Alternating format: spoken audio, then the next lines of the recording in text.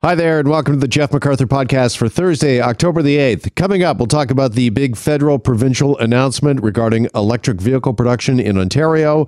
Also, the Ontario Liberal leader, Stephen Duca, joins us. He's calling for a modified Stage 2 in COVID-19 hotspots. And also, the Ontario Health Coalition calling this a day of action regarding long-term care homes and personal support workers. All of that coming up right now on the Jeff MacArthur Podcast. Okay, just before we get started, do I have anything in my head? Do I have something on my head? And if I had something on my head, Mary, would you tell me that I had something on my head? I would 100%. I wouldn't let an insect sit on the top of your head without telling you. I would interrupt a debate. I would, interrupt a national televised event to let you know you have an insect on your hair. Oh, my goodness. I can't believe, you know what? Here's the thing. I watched the first hour of the debate, the vice presidential debate last night, and then I said, you know what? I've had enough. I'm tired. I'm going to bed. And I missed the most exciting part, which I guess was near the end, where this fly lands on Vice President Pence's head. And for me, the first question is, if you're Kamala Harris, I know you're like in a cage match to the death with this guy, but isn't there part of you that just wants to say, little something right here? Okay, got something going on right here? It would be so distracting. I think of a Mike Myers movie and The Mole, right? How could you not say, I'm going to fly in the face of these things? And I'm really buzzing about some of the things you just said. I mean, I don't know how she kept her focus. I guess Pence had a lot of hairspray on and didn't feel it. Or maybe the fly was, from the movie The Fly, trying to say something, famous line from the movie The Fly, help me be human. Maybe that was what was going on. I have no idea how Kamala Harris remained straight-faced through that whole thing. It was unbelievable because, I would have just started cracking up. I would have been like, Vice President, I know you're trying to make like a really important point right now, but you got a fly in your head. You got to fly on your head. The other thing that occurred to me is afterwards, I'm sure Pence, he comes off the stage, right? Goes backstage and he's just like strutting, feeling real good, feeling really proud. Like, man, I was out there and I killed it. Yeah. I was so good tonight. And then how would you like, Mary, to be part of the vice president's team and be the person that has to tell him? And tell him that maybe he needs a fly swatter that Biden is selling and has sold out online to, swat flies like that. So. I would not, for the life of me, want to have that job to tell the vice president. He'd be there like, oh, yeah, I did such a great job tonight. Boy, I made this point and I did this. And I did. Sir, you had a fly in your head. I what? You had a fly in your head. What? Stole the show. I would love to have seen Pence's reaction backstage after he saw the videotape and saw what happened and went down. I'm sure he just went like, are you kidding me? But you think somebody would have come on the stage and like hit him in the head or whispered in his ear or, brought out the fly swatter to try and that would be so much worse. It's like, fly's going to go away. It's going to go away, right? But maybe it's stuck. Maybe it's stuck to his hairspray. And he's like, I want to get out of here, but I can't. Oh, my goodness. And it stayed there forever, like over 2 minutes, right? Like it wasn't one of these things where it just landed briefly and even stuck around for 10 seconds. To your point, maybe he had so much Aquanet on last night, Mike Pence, that his hair was like fly paper. The fly was trying to get away. But funny. Just could not get out of Pence's hair. All right, meantime, a big announcement earlier today here in this country by both the federal and the provincial government when it comes to building electric cars in Ontario. Both the Prime Minister and the Premier on hand earlier today. Let's have a listen. Both the federal and provincial governments are each pouring in over $250 million so the facility will move to mass-produce electric vehicles and their batteries. Premier Doug Ford says this is something to be proud of. With the combined contributions from Ford, Ottawa, and the province, today's announcement represents the largest investment in Ontario's auto sector in over 15 years. This is a historic moment. The investment is part of a 3-year, nearly $2 billion investment, which was revealed last month. Both governments are confident this will give Canada the edge to compete globally to meet what's expected to be increasing demand for electric vehicles in the very near future. Tina Trajani, Global News. All right. Thank you, Tina. By the way, Tina is trying to confirm whether or not Doug Ford had a fly on his head when he made that announcement. Here's David Booth, senior writer for Post Media Driving. He joins us for more on this announcement here on Global News Radio 640 Toronto. David, good afternoon. Nice to have you back on. Nice to be back. I thought I saw a fly in Justin's beard, but that might have been just me. We could never tell in that coif of his. There's no doubt. If a fly, it could nest there for quite some time. Okay, what is your assessment of today's announcement by both the federal and provincial government when it comes to electric cars? Well, I think that the next 5 years are going to be pretty exciting. The first thing I'd tell you is that despite all the news that is hyping EVs in the States are actually in decline. Tesla is doing well, but the market, even pre-COVID, was declining. 2019 saw fewer electric vehicles sold in the United States than in 2018. Now, we're building a plant here in Oakville, and it's going to produce 100,000 to 200,000 cars, 5 different electric vehicles. But, we can't absorb anywhere near that number of cars. So they have to go somewhere. And 90% of our exports are to the States. And if Trump gets reelected and keeps his anti-EV campaign up and also tries to withdraw California's waiver that allows them to promote EVs heavily in their state and all the states that follow California, the EV market in the States could decline even more than it has. And so exactly where all these cars will be going. Trudeau said that we might ship them to Europe and the Far East. We just don't have a history of doing that. Anything can happen. We should always be forward-thinking, all that good stuff. But I just don't see that one happening. And well, my final question, sorry, David, for you is going to be, there's no doubt, I guess, that the future is electric and it's coming sooner than we all think if the government's making a $500 million bet on this with your money in mind. But doesn't sound as if what you're saying that's a slam dunk. Well, how many times how many times have you heard about the government making big investments in auto plants and that not working out? The number of cases are rampant. General Motors, Ford, stuff, and that's just in Ontario. The problems in the States, just because a government's throwing $600 million at one plant doesn't guarantee the success of that plant. They got to sell those cars.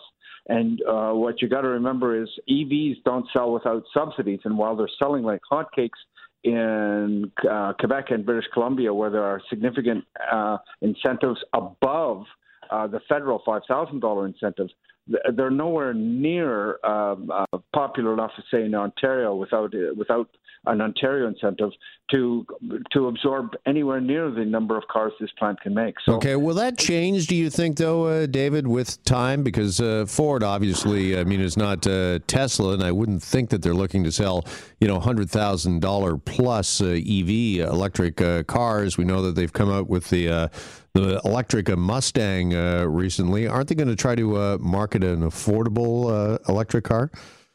Well, the Mach-E is in Canadian dollars. Who knows? It's nobody knows right now, but 50, 60, 70, it'll go to 80 for sure. I can guarantee you. Will they make smaller ones? Yes, but EVs are still more expensive to make than regular cars. You got to remember, Tesla has an advantage. When they claimed previously that they're going to make a $25,000 car and they're selling cars at $35,000 and $40,000 the Model 3, they're losing money on every car they build. Ford has to make money in Oakville to building these EVs and still yet compete against people like Tesla that can afford to lose money on every car. That's a huge disadvantage. So incentives are going to be driving this. We've talked about a $600 million Ontario and federal combined incentives to Ford, but the bigger monies are going to come from trying to incentivize consumers to buy a whole bunch of cars. So is that the other piece of this puzzle? Sorry to interrupt, David, but the Ford government, of course, famously took away some subsidies for electric cars, thinking if you could afford a $100,000 Tesla, you didn't need a subsidy to buy it. Is that going to come back? Is that the other piece of this puzzle? Well, two things on that. First, the $5,000 incentive has already eaten up most of the funds that the federal government set aside. So the first thing is they're going to have to re-up that number quite significantly if they just want to continue on the current path. As for Ford, it's tough to say. On the one hand, he made a promise to get rid of this kind of thing, and he did it. On the other hand, the history is full of politicians that have reversed campaign promises on the expediency of job growth and higher taxes and economic spurts, right? So, I mean, if he's smart, he's going to do it. He needs to. I mean, can you imagine putting $295 million into a plant and they can't sell any cars in your own province? That would seem pretty ridiculous to me. And obviously, this investment is also guaranteeing jobs at the plant in Oakville and for Ontario. Do we know how many jobs and for how long? No, they haven't mentioned. I mean, there was the casual mention in the speech of 5,000 jobs. Of course, that's probably counting some of the suppliers. The ratio of supplier jobs to assembly plant jobs is anywhere between 4 and 7 to 1. It'll probably be in the lower end because electric vehicles have fewer components than gasoline-powered cars. So it's really hard to tell right now. I will say this. I figured out how much subsidies would be required to sell 50,000 cars in Canada out of that plant. And when you add it all up, plus the investment they've already made, it works out to about $620,000 a job over 5 years. That's more than we're going to be paying those guys. Again, there's more to this than meets the eye, and in every one of these plant announcements, there's always as much psychological impact as there is financial. For sure. David Booth, senior writer with Post Media Driving. David, appreciate you breaking it down for us this afternoon and joining us. Thank you very much for having me. All right, be well. Okay, the province reporting a record single-day high when it comes to COVID cases today. 797. We're just this close to 800. 797 is today's count. And this, of course, comes as there's increasing concern over mixed messaging when it comes to COVID from our leaders. Speaking of leaders, let's welcome in Stephen Del Duca, leader of the Ontario Liberal Party. He joins us here on Global News Radio, 640 Toronto. Mr. Del Duca, nice to have you back on. Good afternoon. Good afternoon, Jeff. Thanks for having me on. Okay, as I just mentioned, nearly 800 COVID cases in the province today. Just how concerned are you heading into the long Thanksgiving weekend? Oh, I'm gravely concerned. The numbers are scary. They're going in the wrong direction, and there continues to be a lot of anxiety, a lot of chaos and confusion out there. And it still seems to me like Doug Ford has lost control of the situation. And I think that should scare every single Ontarian right now. Well, the government has been criticized for not being clear when it comes particularly to Thanksgiving and COVID, and also on some other COVID messaging. So in your opinion, is he responsible? How responsible is the government right now for the position that we currently find ourselves in this province? Well, here's my take on it. Back in February and March when the virus first struck, every government, every level of government, everywhere in North America was scrambling to respond because it was so unprecedented. And that was understandable. And that includes Doug Ford. But we're now 7 months into this crisis, and Doug Ford has known since the middle of July. In fact, I think he confirmed it publicly back then that there would be a second wave, and yet we still saw a plan for the reopening of schools that fell way short of what was needed.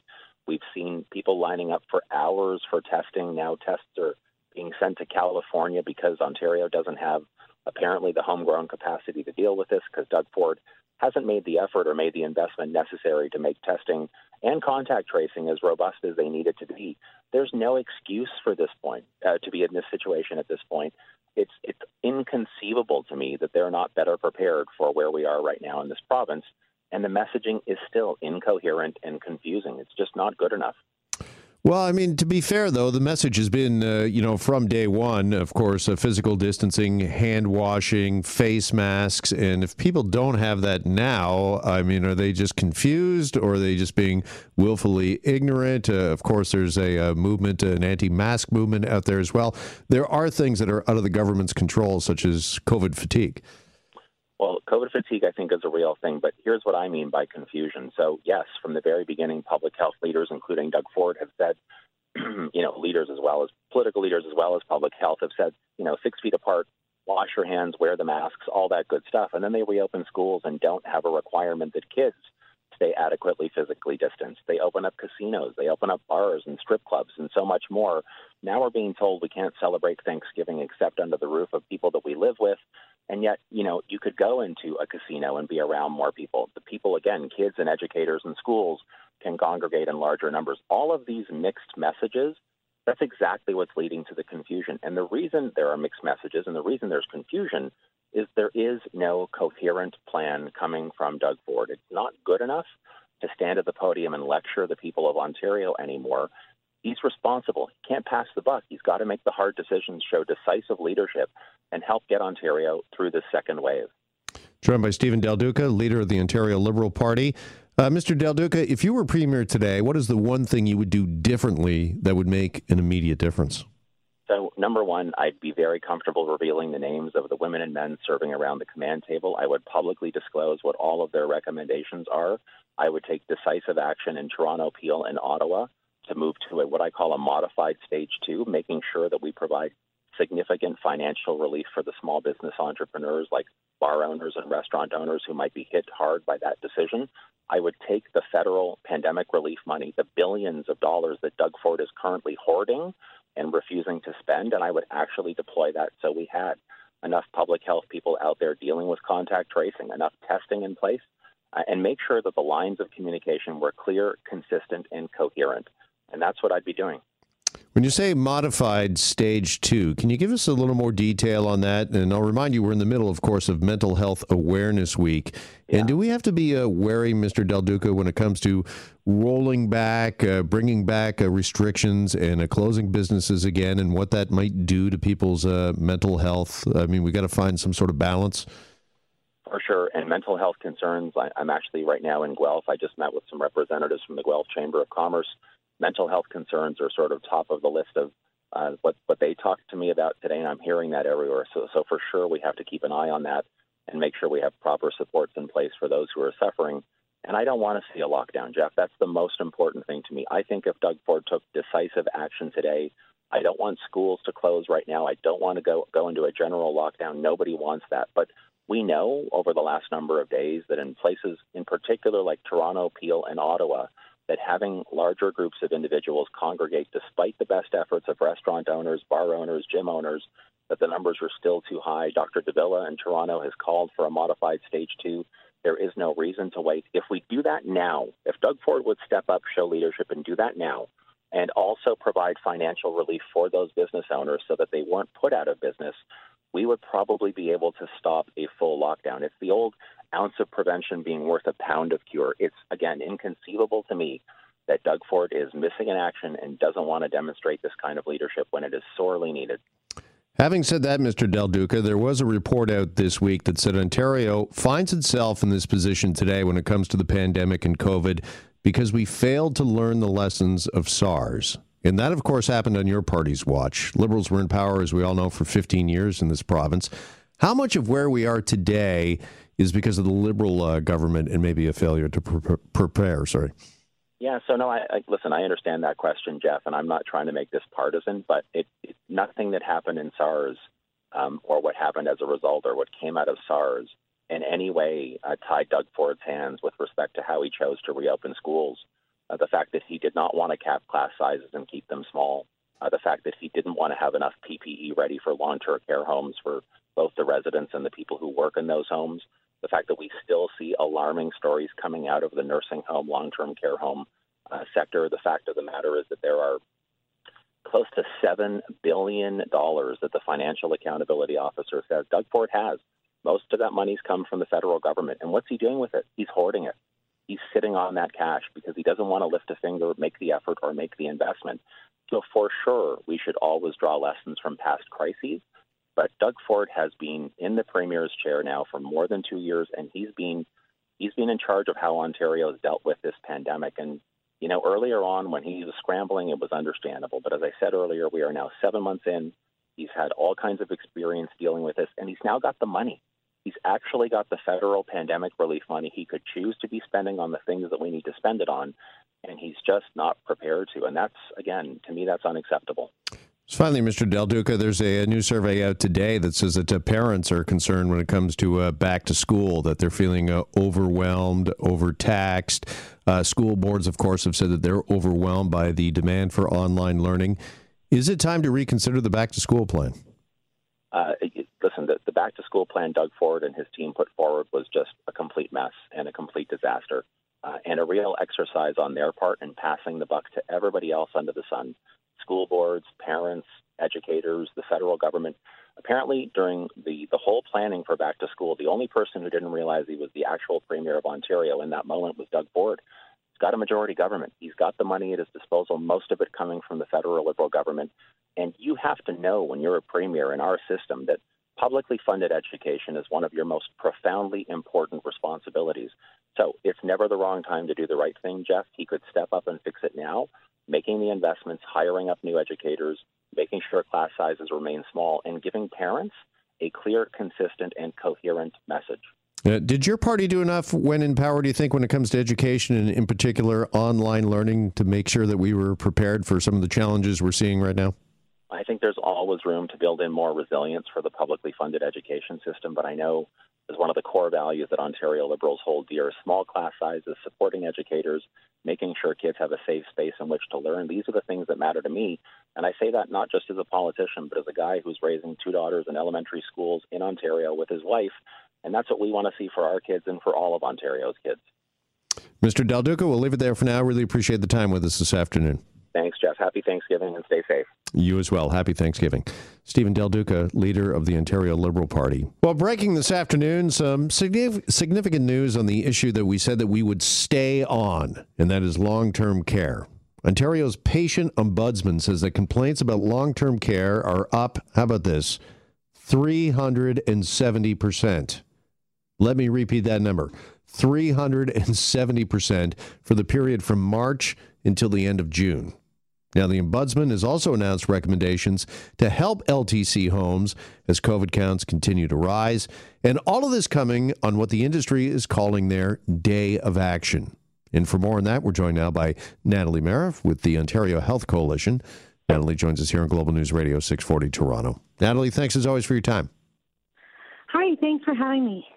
All right. First of all, have you had a chance to see this Ombudsman's report? And do you like what you see when it comes to the recommendations? I haven't actually read the whole report yet. I just heard the summary from the Ombudsman, from the patient Ombudsman. And, I think she really pointed out many of the issues that we have been hearing about from thousands of staff and families over the last few months. I think what's really important is to note that things have not improved. I mean, in some homes we've seen some improvement, but across the board there is still really severe staffing shortages, inadequate care, really terrible response to what is a new wave of COVID-19 that has hit the homes. At this point, 51 long-term care homes across the province are in outbreak, some of them getting quite large. 40 retirement homes are in outbreak. So we really are in an emergency now, and we need real action now. Okay, let's dig a little deeper on this because, as I mentioned, the industry is holding a Day of Action today. So, Natalie, what is the message and who is it directed at? Well, the Health Coalition, we called a Day of Action because we have been waiting all summer for measures to get the care levels up in the homes. That means staffing levels. In long-term care, there just is no care without staff. And some of the homes are just perilously short-staffed. In fact, many of the homes. We did a survey in July, and we found that 95% of the respondents reported that their homes were short-staffed every day or the majority of the time. Of those, 65% said that the staffing levels were worse than prior to COVID-19. What we know is that homes lost staff during the first wave. People got sick, or they had families with immune-compromised states and they couldn't continue to work, or they left. And so there's less resilience there now to face the second wave that is now upon us. And we were waiting all summer for the government to take action. Really, nothing substantial has happened to improve the staffing in the homes. And now we're into the second wave. And every day is a lost opportunity to try and save some lives and make a difference here. The announced pay increase, that is one thing the government has come forward with, the pay increase for PSWs. Has that made a difference at all, or is it still too early to tell? Well, that pay increase, that's like a new kind of pandemic pay. The pandemic pay that they got during the first wave ended in August. It was $4 an hour bump up. It's now $3 an hour bump up. So it's less than it was in the summertime, but it's also temporary. And the thing is that in April, the staff were told that the PSWs were told that they had to choose, actually it was all staff, one home to work in. So many of them have multiple part-time jobs, and they had to give up, one or two part-time jobs and work in only one home.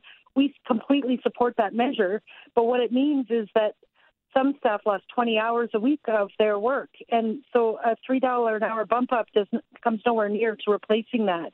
So that to stabilize the workforce, we need measures like Quebec took 4 months ago. 4 months ago, the Quebec government went out. They put the full weight of government behind their recruitment plan. They recruited 10,000 PSWs. They trained them over the summer. They're getting them into the homes. Last week, they announced they're hiring a manager for each of their 400 homes, pairing them with an infection control person to ensure that the homes actually have competent management and follow the guidelines around infection control to stop the tide of the outbreaks in the homes. Ontario has done nothing like that. BC acted 6 months ago. So we don't have that. We have staff who are working part-time, who have seen, have worked, all kinds of hours at great sacrifice during the first wave, and they're tired and they are stressed out. They talk about crying. They talk about losing it. The families talk about the terrible conditions in which they are finding their loved ones in homes that have outbreaks right now. This is October, the same sorts of things we heard in the military report months ago. So, we need action, and we need it post-haste. We need it immediately to really stabilize and get enough care in the homes.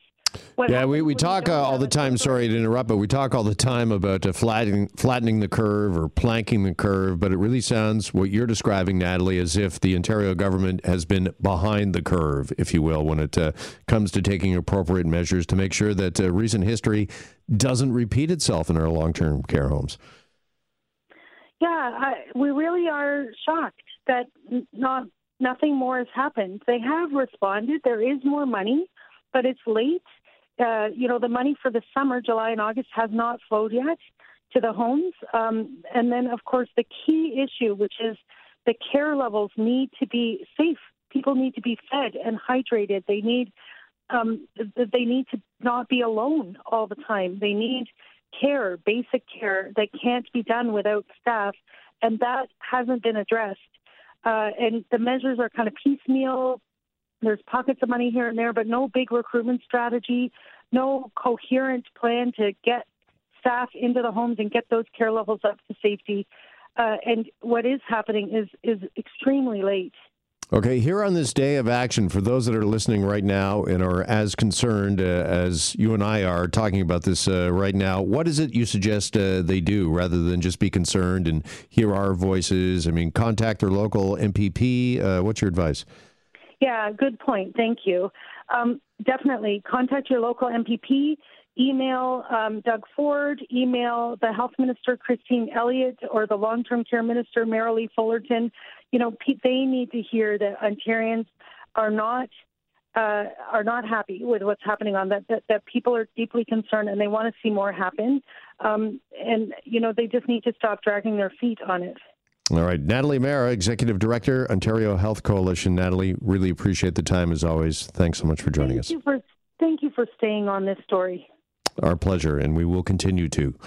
And that's the podcast. Thanks as always for downloading and listening. A reminder, you can listen live weekday afternoons from 1 to 3 at 640toronto.com. Find us on Spotify, search my name, Jeff MacArthur, or download us wherever you find your favorite podcast.